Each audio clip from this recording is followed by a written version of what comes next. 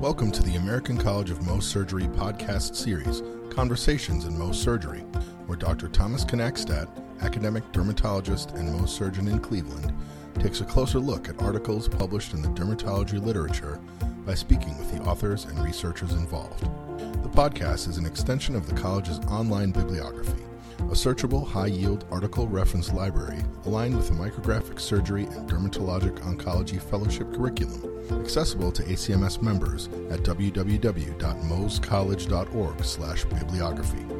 Listeners can suggest articles for inclusion in the bibliography or guests for this podcast by sending an email to info@mohscollege.org. That's info@mohscollege.org. Thank you for listening. Hello, this is Dr. Thomas Knackstadt once again for Conversations in Mohs Surgery. Today I'm going to be chatting with Dr. Jeffrey Scott from Hopkins University. Dr. Scott is a Mohs surgeon, assistant professor at Johns Hopkins University School of Medicine, and I thank you for joining me today. Thank you so much for having me. Now, today we're going to be talking about an article that you published in JAMA Dermatology titled Characteristics of State and Federal Malpractice Litigation of Medical Liability Claims for Keratinocyte Carcinoma. And before we get into the details of the actual article, I want to learn more about what triggered you to go down this research path, because it's not something we see that often, and at the same time, I think it's incredibly important to our specialty. So what's the background on this paper?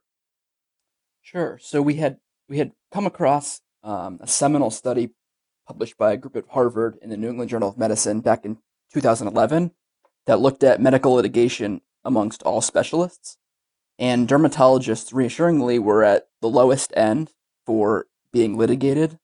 And when the decisions were decided in favor of plaintiffs against dermatologists, the payments were the lowest amongst all specialties. But when we examined the literature on medical litigation, we realized that there were very few studies that looked at specific dermatologic conditions. There was one study that examined melanoma litigation, and there was one study that involved litigation against Mohs surgeons specifically. So we wanted to look at dermatologic condition that is highly prevalent. So we chose to examine keratinocyte carcinoma and, again, look at the characteristics of medical litigation against physicians in the care of patients with keratinocyte carcinoma. Got it. And obviously, needless to say, there's a huge applicability of that topic to us being on the Mohs Surgery podcast, and one has to wonder, I'm not aware of any data on it, what the trend will be in dermatology going forward as we start to have a greater emphasis on both surgical procedures and cosmetic procedures. But as it relates to the treatment of keratinocyte carcinomas, what were the key findings that you all found? Sure. So we chose to find these cases through a legal academic database we had access to through our institution called LexisNexis. It kind of had like source files, source material for all appellate, state, and federal cases over the past 40 years, from 1968 to 2018. So we examined this database and looked for litigation involving keratinocyte carcinoma, and we found 83 cases with extensive source material that we could review and kind of analyze. We found four major findings. The first was that the defendants in the cases represented a lot of specialties, but the vast majority were general dermatologists. Mohs surgeons only represented 5% of all the defendants in these cases. 75% of the cases, so the vast majority of cases, were decided in favor of the defendant, and more of these cases in recent years were decided in favor of the defendant. So in our changing healthcare landscape and in litigation landscape, it seems like more and more of the cases over the past years are being decided in favor of the defendants. Secondly, lawsuits most commonly related to a couple of things. One was the failure to perform a biopsy and diagnose the keratinocyte carcinoma. Another was the failure to obtain informed consent for a procedure. Another was misdiagnosis. And then the last was delay to treatment. Number three, the most common reason for court decisions in favor of either the plaintiff or the defendant in these cases was either meeting or not meeting standard of care. So it seemed like the judges and the courts looked for whether or not a standard of care was either violated or met before making their decision. And then number 4 was in the cases that were decided in favor of the plaintiff, the payments were quite high to the plaintiffs, but they were highest for non-derm specialties. So podiatry, OBGYN, and pathology had some of the highest payments. And the lowest payments were actually for general dermatologists and plastic surgeons, which I think can also be reassuring for our field.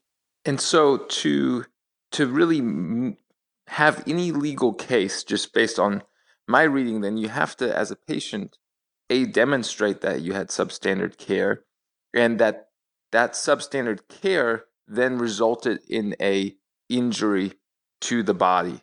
And only if you meet those criteria do you even have a case for litigation. And the burden of proof is really on the patient in these instances. That's exactly correct. Interesting.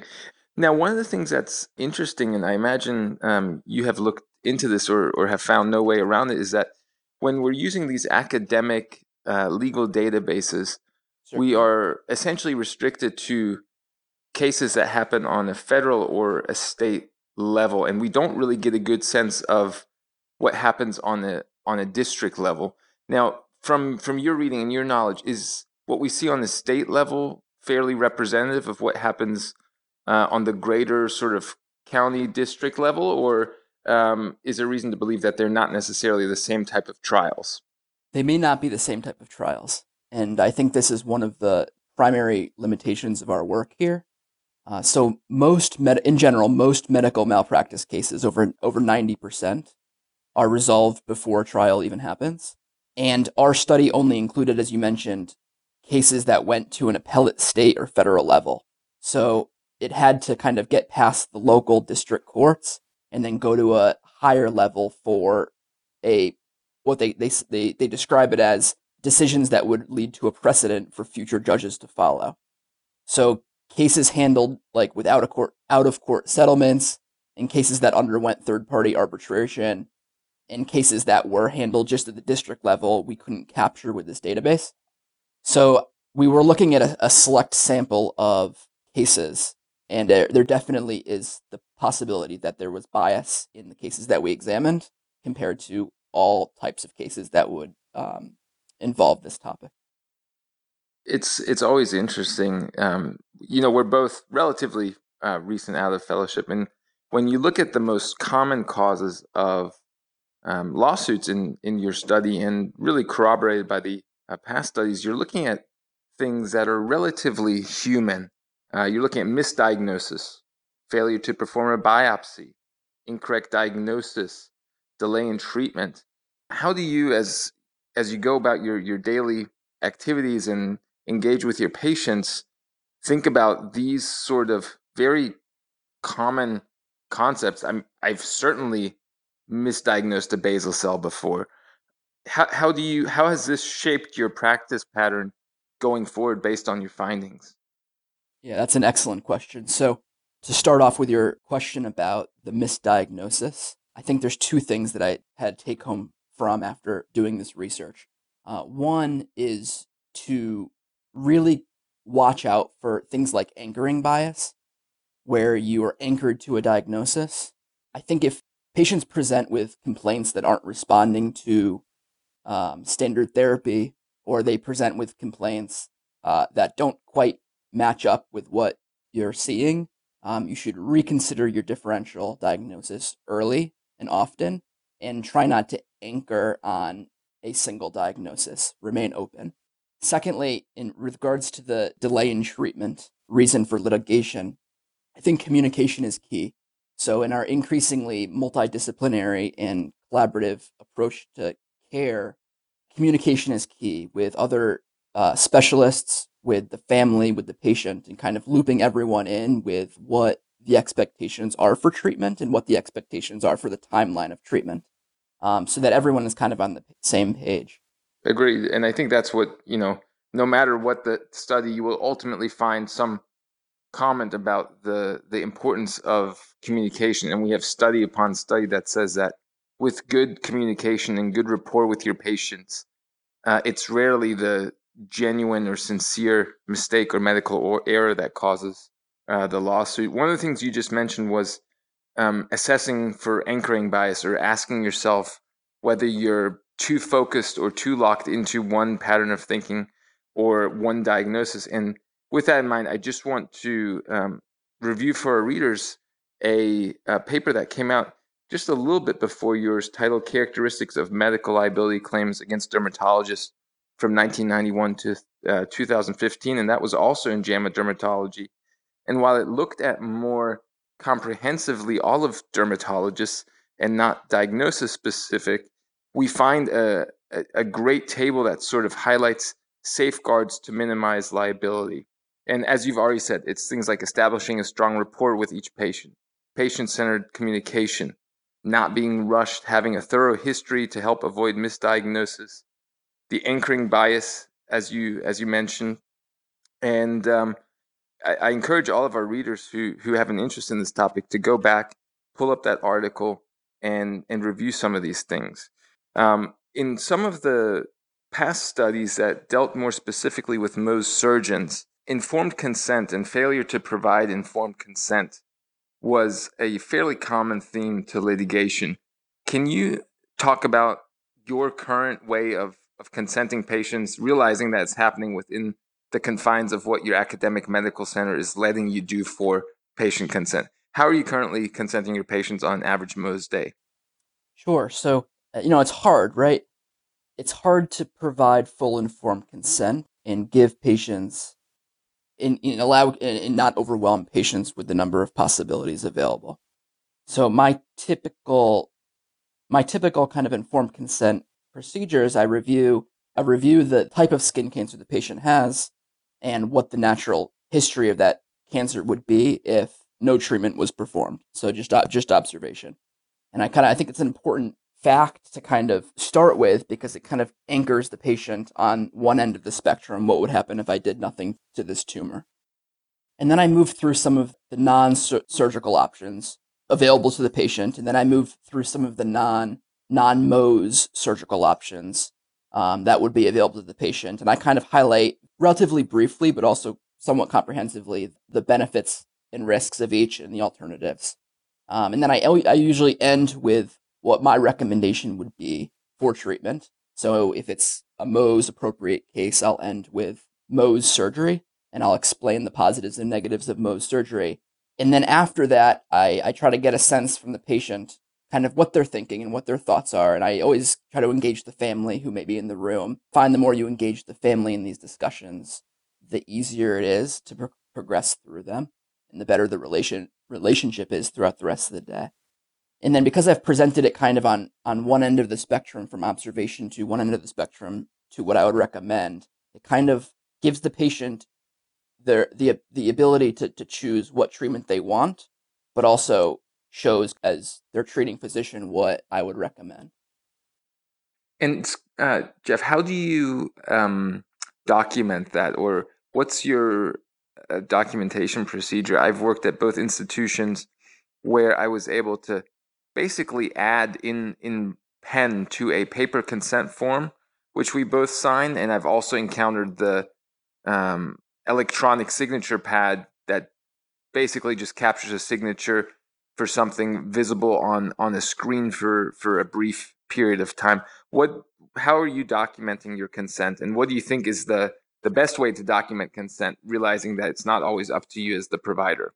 We document our consents with written signature. It works well. We scan that into the chart afterwards, and it seems to work pretty well for us.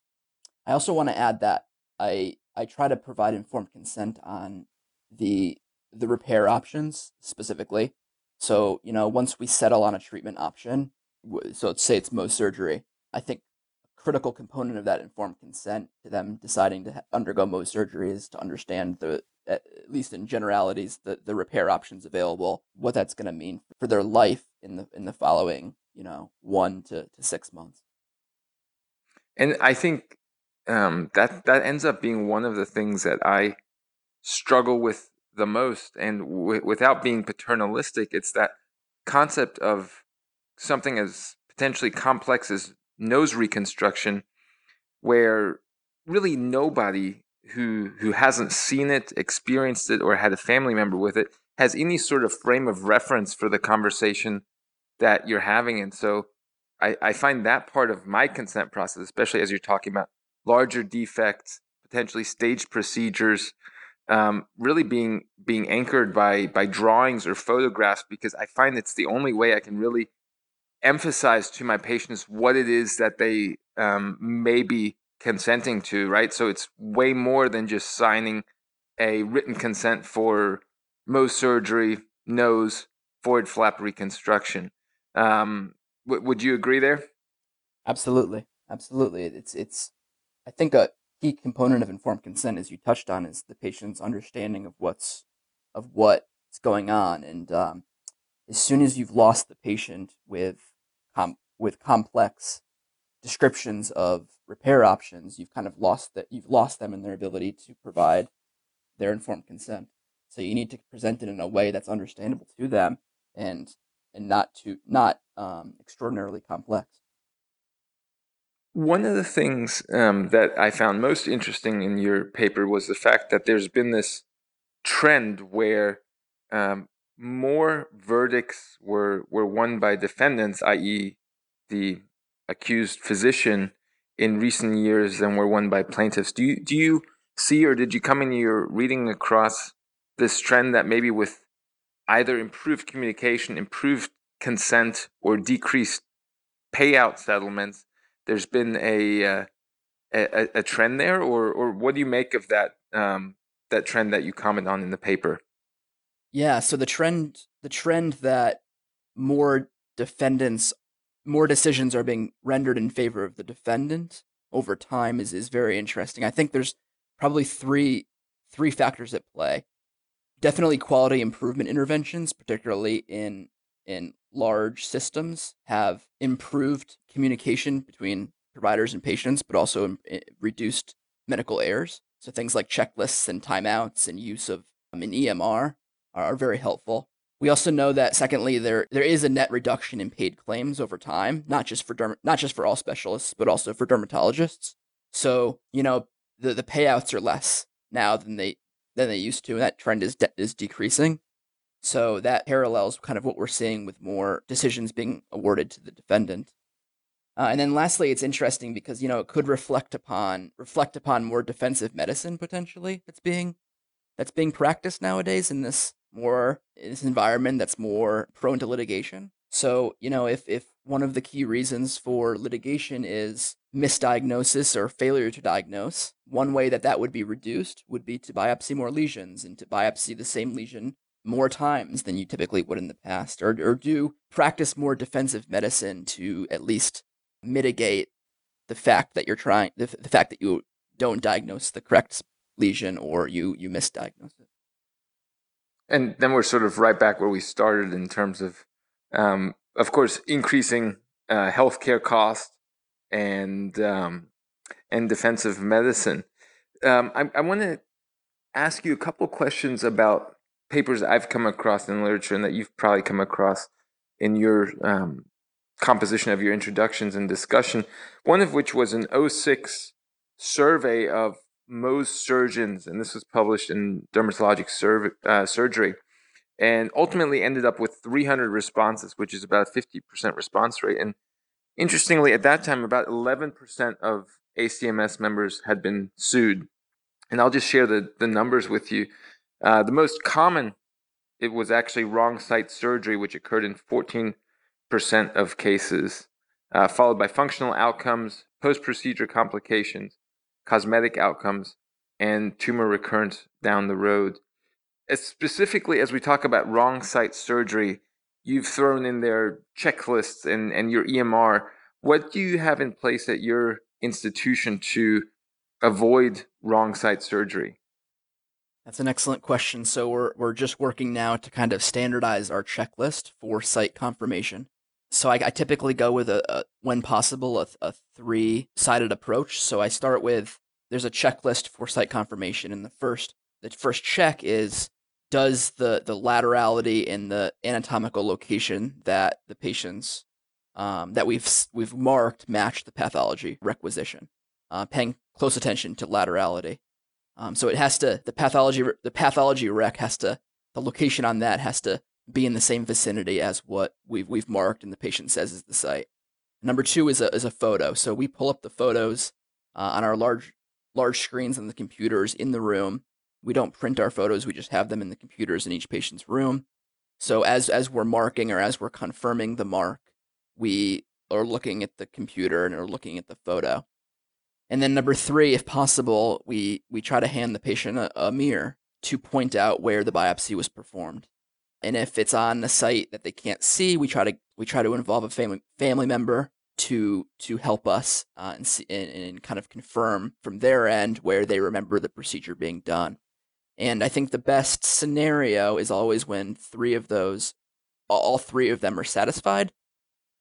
Sometimes there's no photo, or sometimes the photo is poor quality, and then sometimes the patient's by themselves and they can't locate the spot. So there's always some wiggle room there. But in general, if in an ideal world, all 3 of those check marks would be checked for each patient before the first layer was taken to confirm the correct site. And I think it's absolutely invaluable, and we have a very similar approach, but especially with the photo, if you consider that in some of the studies back now 10 years ago, 2010, without a photo, interestingly, patients will identify the incorrect biopsy site about 16% of the time.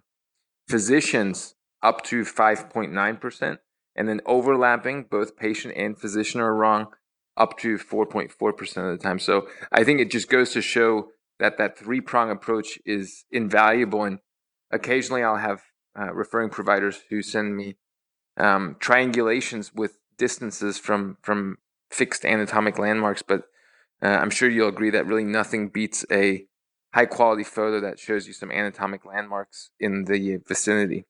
Yeah, that's absolutely right. And I think in terms of protecting ourselves as Mohs surgeons, having a low threshold for not performing surgery. I think that the risk of performing a wrong site surgery is so high that if we're not confident that we have the correct spot, or just something doesn't feel right, we should always postpone and try to gather more data before we proceed. Absolutely. I absolutely agree with you.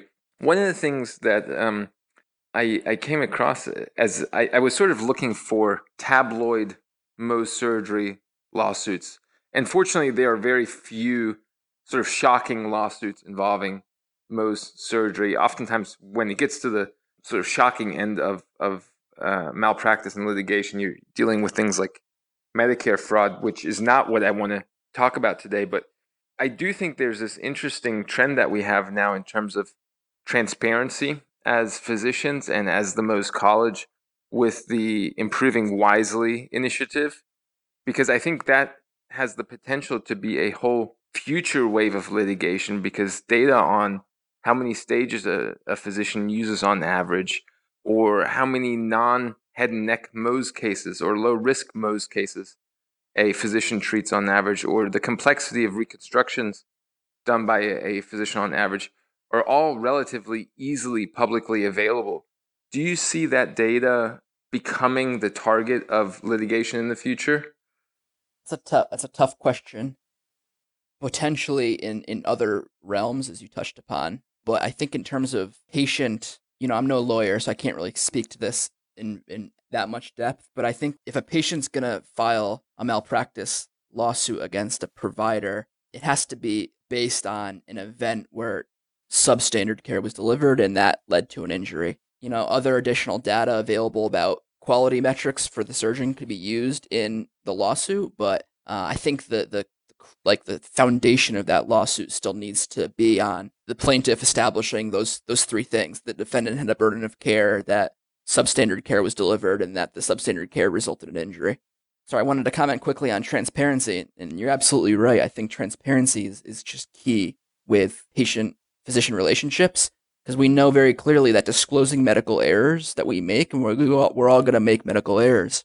Really, where you run into problems, it seems like in the literature, is when you withhold those. So if you disclose your medical errors honestly and promptly, and do so in a very transparent, clear fashion for the patient and their family, that goes a long way to maintaining that relationship and hopefully preventing any potential lawsuit. I agree. And I think that patients are always very surprised or impressed if that kind of transparency can occur. And it really has the power to transform a potentially negative emotion or negative experience into a relatively positive one, especially since fortunately the majority of our errors are not life-threatening or devastating in nature.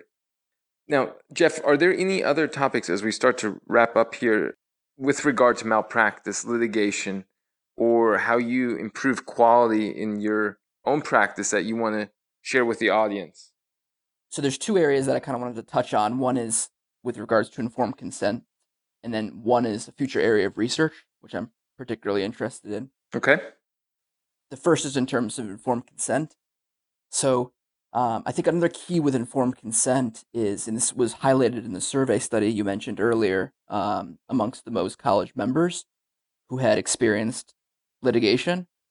But we make it very clear in our informed consent document, and I tend to circle it actually before the patient signs, that the cure rate for Mohs surgery is not 100%, although close. So I think it's important that patients realize that the surgery they're having done, if it's Mohs surgery, is the standard of care for a lot of lesions, and it's the best treatment we have available with 100% margin control. But that doesn't mean that the cure rate is 100%, which I think really helps protect you moving forward if there is a recurrence and there's a bad outcome from that recurrence.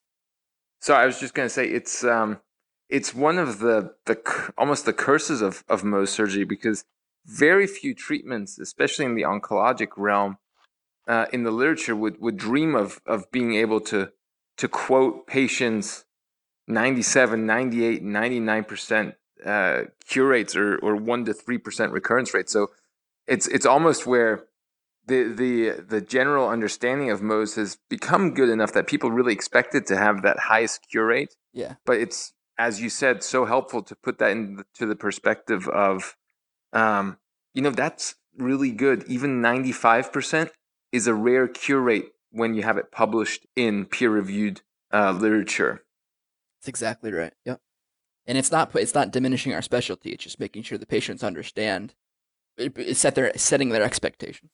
And then the second thing I want to talk about was that one of the unique aspects of this database, the LexisNexis database, is it involves federal cases where the federal government is a defendant. And you might ask, when is the federal government a defendant in healthcare?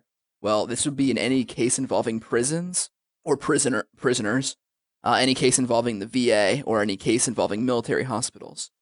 So we've been looking at this database to investigate the characteristics of litigation involving prisoners who present with dermatologic concerns. We know that prisoners are less likely to see a dermatologist and are less likely to be referred to a dermatologist for their dermatologic conditions. So we're trying to kind of tease that apart with the database and see if we can figure out where some of the disparities for healthcare amongst the prisoner population are coming from. Yeah, I noted that when I was reading the article, and I think probably in our world the biggest overlap would be the VA, which I think, from what I remember in the article, was a relatively low contributor, but certainly claims within the prison system were I think an impressive 20-something% of all the claims you guys encountered. So kudos to making that a topic of research in the future. With that, I really want to thank you, Jeff, so much for taking the time to chat with me today. I want to thank our listeners for their attention. I know we've had a little holiday from the podcast over the summer, but we're back in full swing with a number of excellent speakers on a variety of topics lined up. The articles that we discussed today will be included in the Mohs College Reference Library, which is accessible through the ACMS website. And again, to all of our listeners, please share this podcast with your colleagues and trainees. Please give us feedback, be it through email, be it through the various download portals, and let us know how we're doing. And if there's anybody in particular you'd like to have come on the show, you can email us by sending a message to info@mohscollege.org. Thank you, and I hope you'll join me next time on Conversations in Mohs Surgery.